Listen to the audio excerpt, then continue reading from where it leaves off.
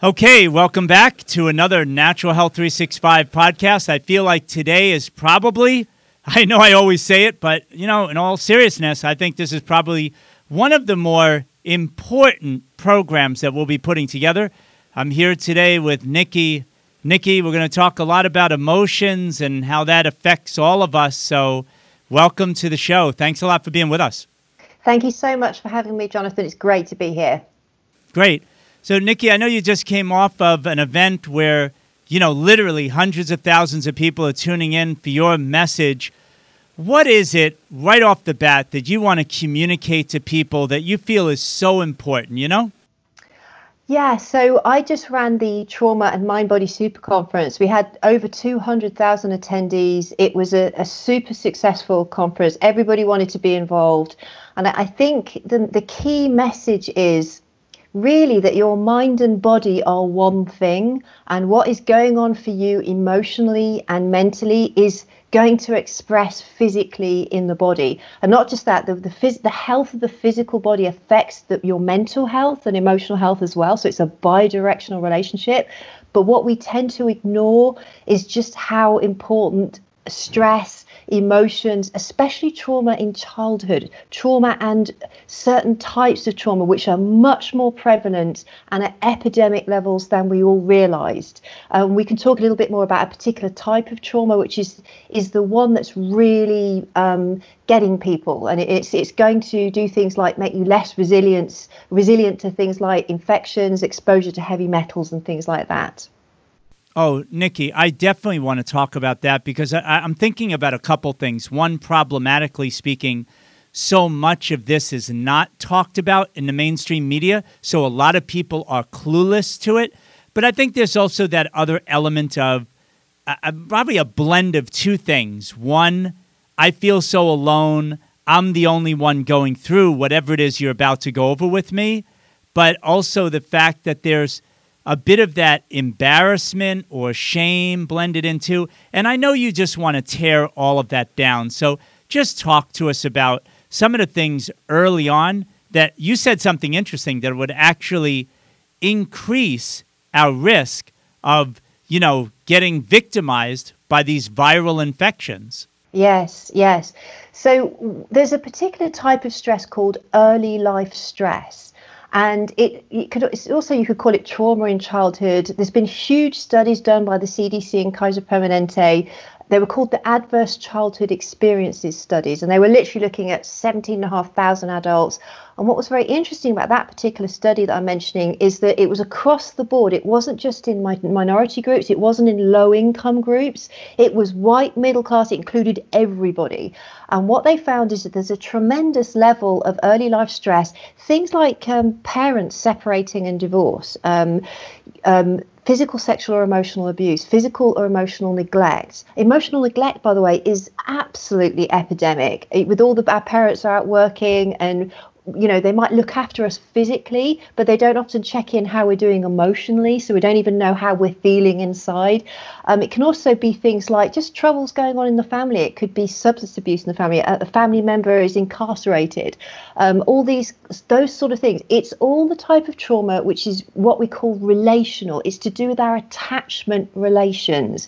So it's not trauma due to a single discrete event, which would be what you could get a diagnosis of PTSD for, post-traumatic stress disorder. This is called developmental trauma, and that is the one. 17,500 adults surveyed, 67% plus people said they had at least one ACE, adverse childhood experience. That was a dramatic underestimate. Even the world experts said that's tip of the iceberg.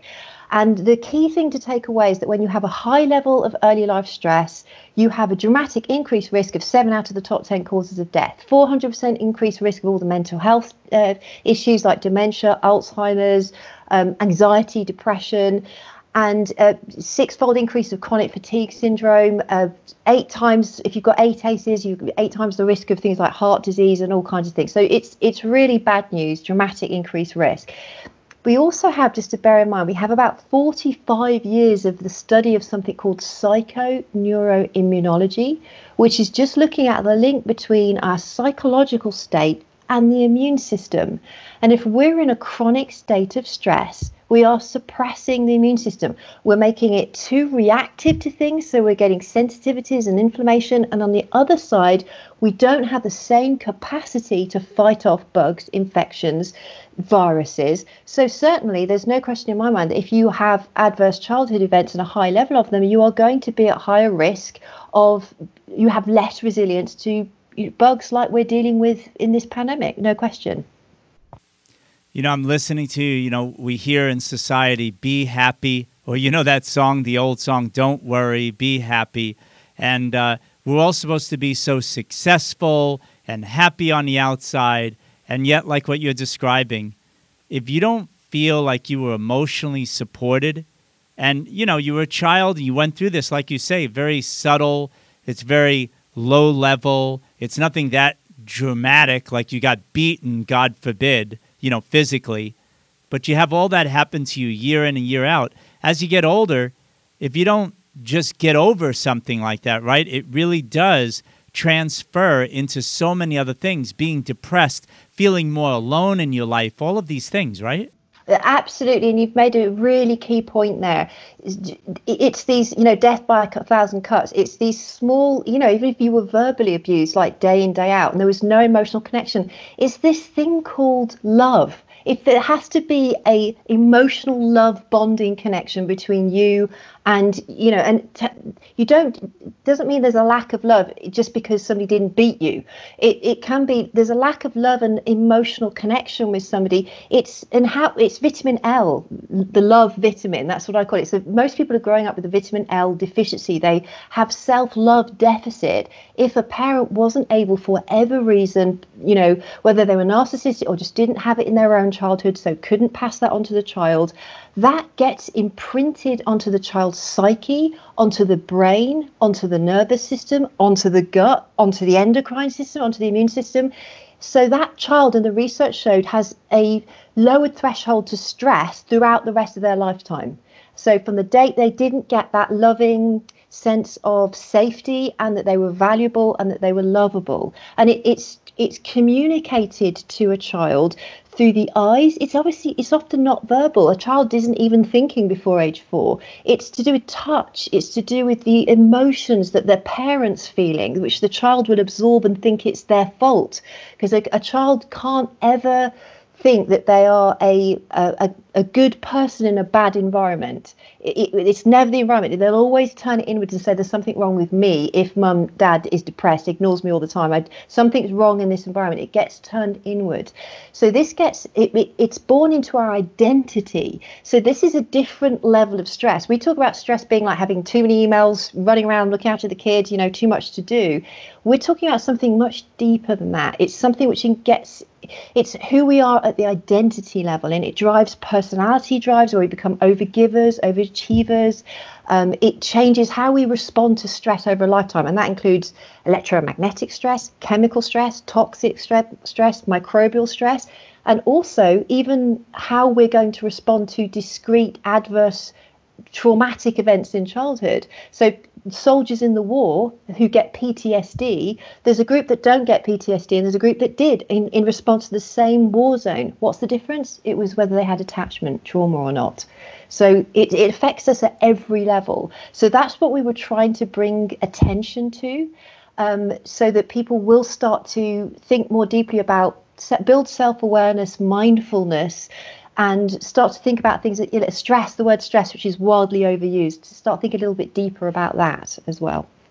So let's dive a little deeper, Nikki. I mean, kind of, you were reading my mind for a moment. It's like when people are out there now in adulthood, obviously those listening to this are past the age of 4. I think it's fairly safe to say.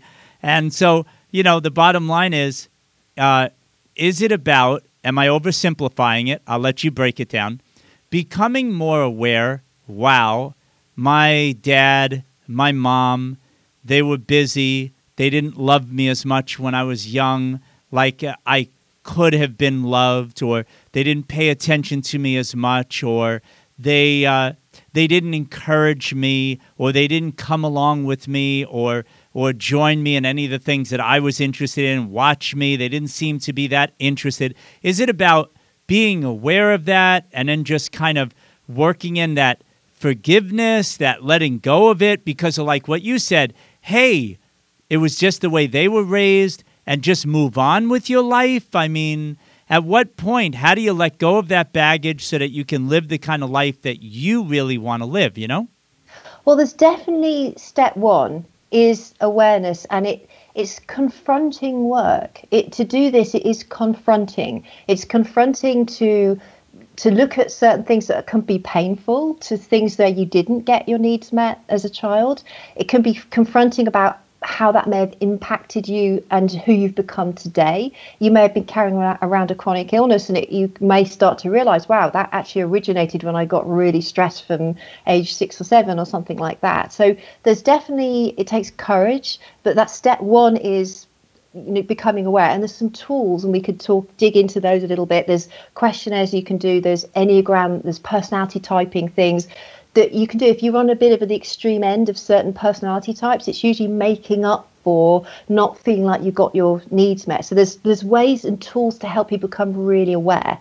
Then there's actually getting in touch with the emotions that might have been hidden from you, the anger that you've been carrying around and been unconscious of because you didn't actually confront this before and realize that you really didn't get your needs met. So there's going to be a lot of unresolved anger. The idea is not to throw all that anger at the person who did it, because that's not going to get you anywhere. You do want to transmute and release the anger, and then you will the ultimate aim is to come to a place where, if it's been a lot of abuse, you come to the stage where you might want to be able to feel you can respect your abuser, but that you never are necessarily going to condone that behavior. And it doesn't mean you're going to condone what may have happened, but you do it because you want to be at peace. So I forgive, you could use that word as well, but not too soon. I release that so that I can be at peace. It's not about the other person at the end of the day. And at the end of the day, that person did the best job they could with the tools that they had as well.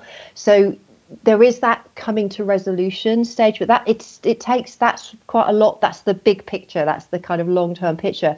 But that's part of the psychology side. With early life stress, because it has such a physiological impact as well, people also don't want to forget all the functional medicine, the functional health stuff, nutrient deficiencies, gut health. A lot of people might not realize a lot of the imbalances they're dealing with, liver dysfunction, actually came from chronic long-term stress, from not feeling safe inside as a child. So you do want to address all that, because it will help you feel more stable. It'll help you feel more balanced emotionally, less anxiety, better sleep, all circadian rhythm management, all the good things that we talk about in the health community. That will help. You don't want to throw that stuff out. It's very important. You want to integrate that, but don't forget to bring in some of the psychology aspects as well. It's when you bring it all together that you get this amazing synergistic virtuous spiral upwards. You feel emotionally better, so you do more for your physical health. You do more for your physical health, then you feel emotional better, and then it goes up and up. Yeah, I couldn't agree with you more, because I've often said in a lot of my programs, you can intellectually know I shouldn't have chocolate cake at night. It's 10 o'clock at night. Maybe I just need to work on getting a good night's sleep, and that's it. Goodbye. But the point is, you don't say goodbye to your refrigerator. You kind of just stuff something in to fill a void, because you are feeling an emotional pain, and that's what's driving you to eat poorly. So now for a lot of people, fixing the emotional issue, now you can kind of get like freed up and excited about just doing healthy things, and you don't get dragged down, right? Yeah, you've made a really key point there, because I mentioned the Enneagram, which is a personality typing system, and I've mentioned a few of the types: being an achiever type, being an overgiver, being a perfectionist. All these types of drives are basically, it's the vitamin L deficiency, and we're trying to either earn. We think we don't deserve love unconditionally, so we have to earn it. And unfortunately, when that gets a little out of control because we feel like we're driven to be overgivers, overachievers, we can't stop, that sabotages your health programs. That's the number one one of the number one reasons why people can't stick to a plan. Some of them will be directly eating their emotions, it can be that kind of thing. But if you're a workaholic because you never feel good enough if you stop and do nothing, you're not going to be doing exercise, you're not going to be doing meditation, you're not going to be doing all the things that keep the mind, body in good health.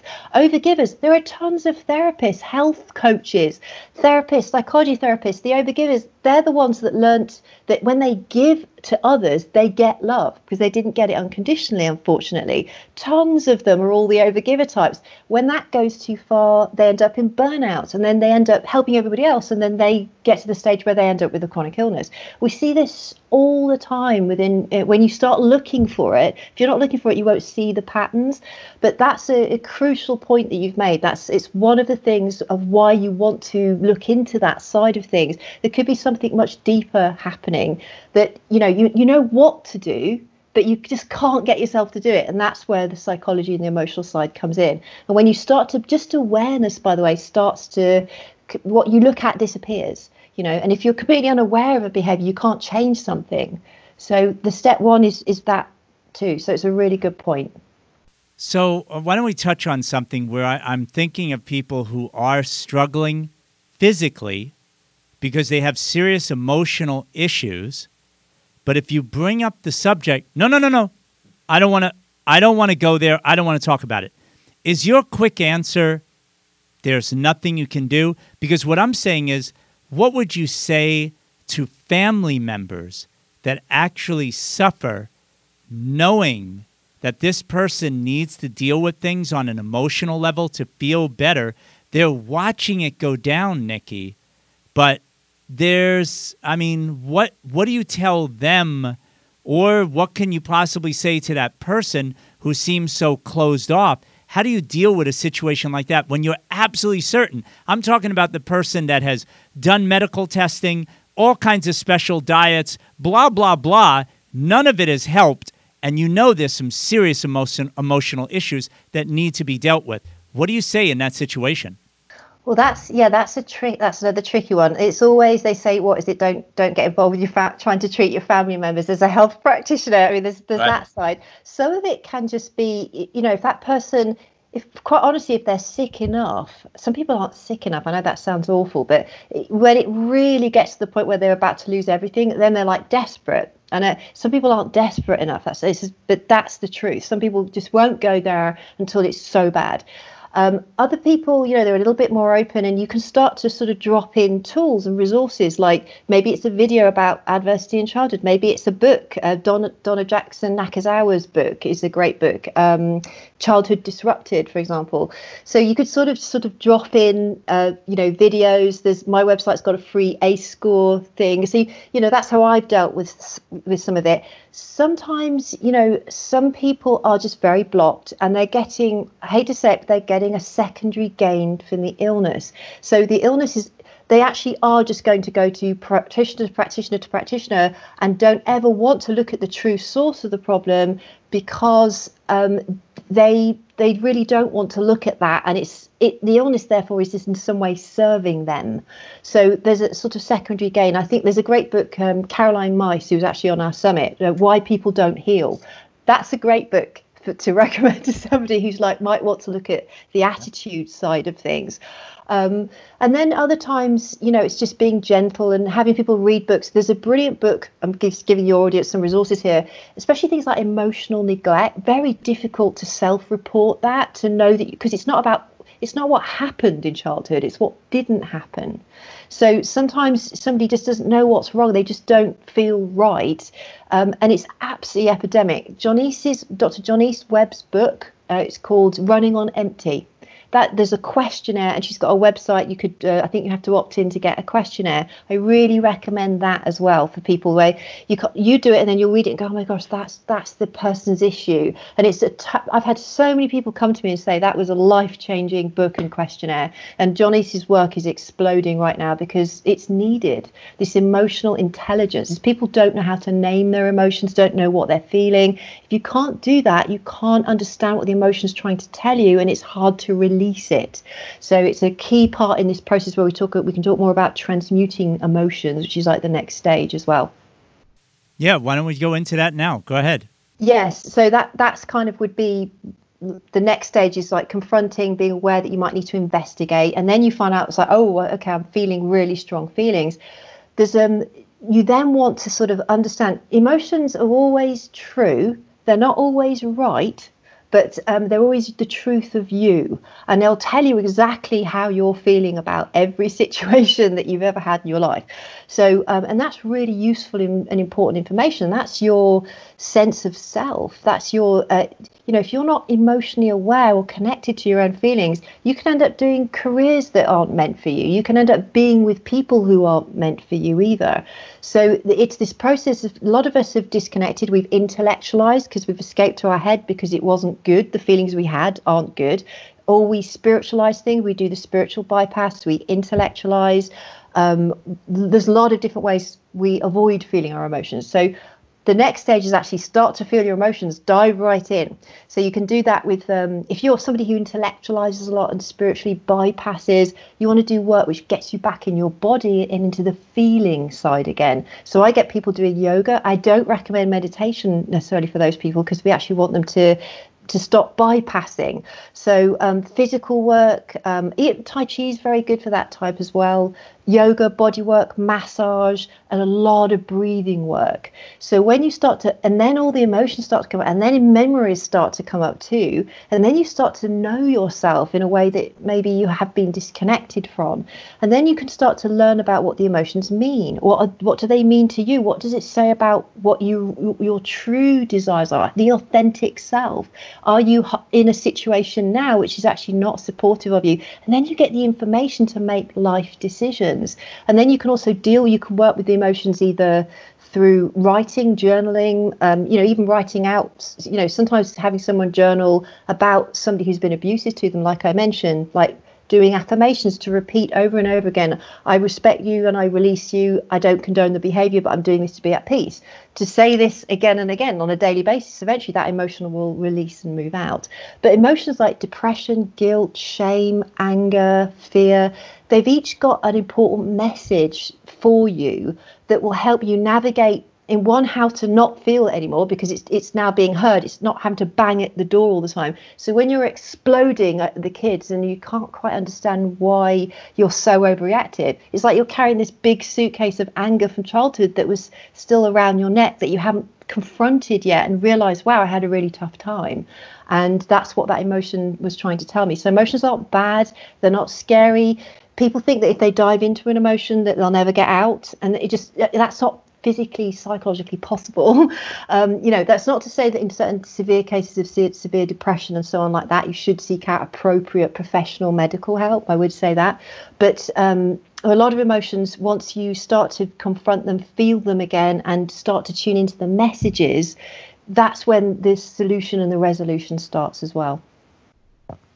So is it always something where somebody does have to confront it?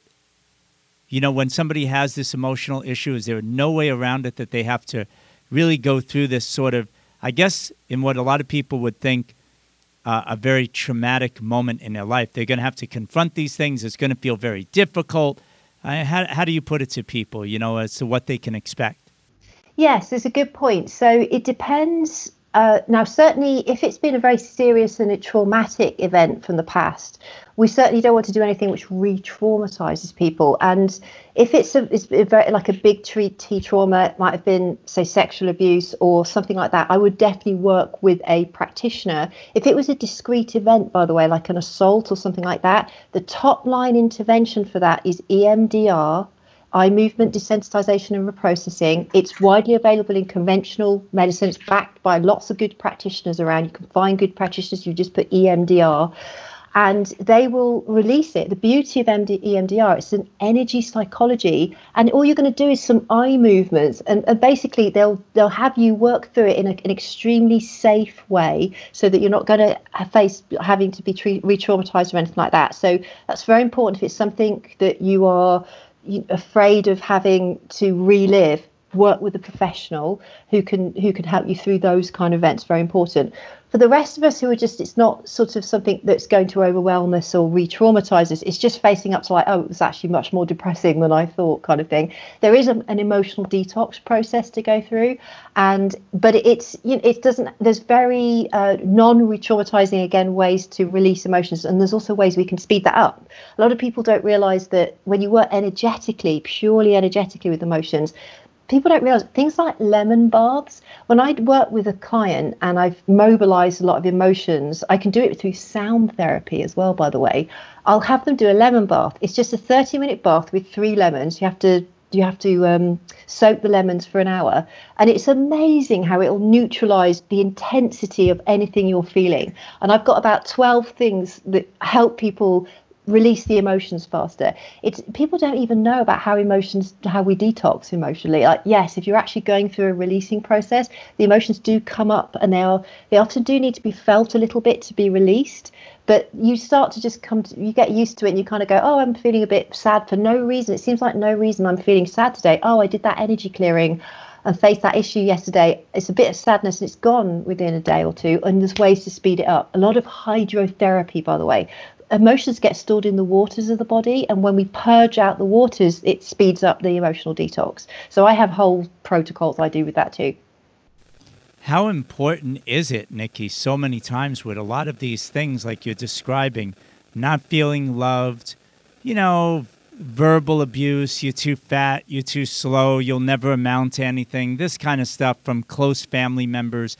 You kind of were experiencing that for years, and now you're older. Maybe your parents aren't alive anymore. It's kind of like you're distant from when that happened to you, but it's still in effect. How important is it to really work with someone that you trust, that you really care about?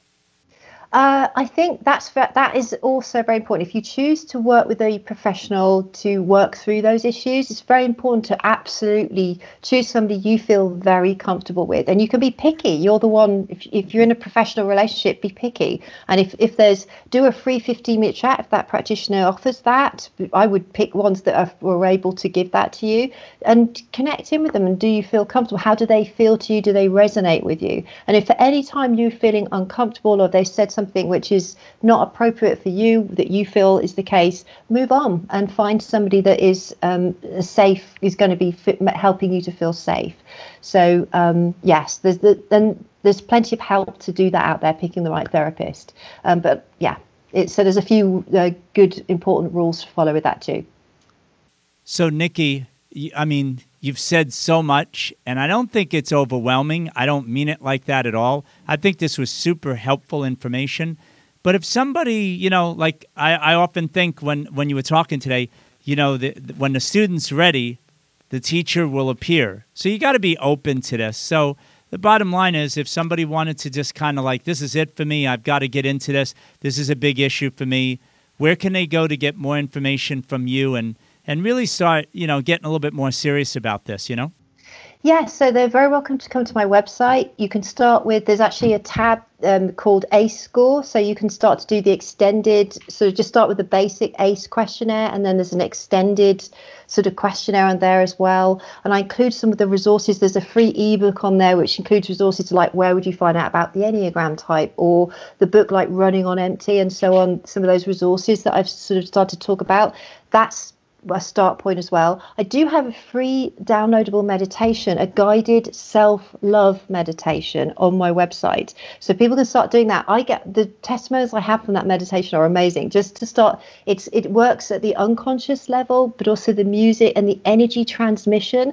It's a transmission of love energy, and it's reprogramming the unconscious. So I recommend if people start doing that 30 minutes a day. It's free to download.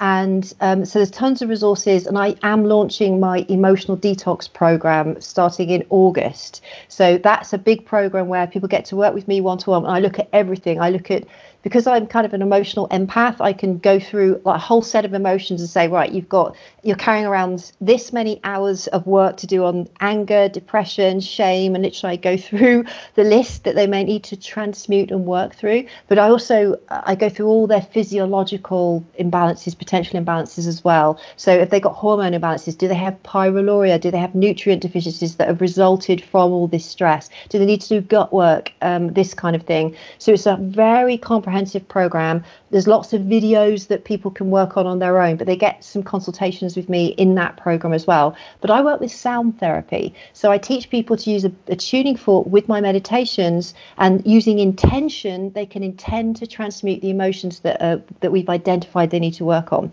So that's launching in August as well. We could all use a little bit more love, Nikki, for sure, and definitely lose a lot of negative emotional baggage, no doubt. Thank you so much for being with us today, Nikki. I really appreciate you. Thank you so much, Jonathan, for having me. It's been awesome. Thank you.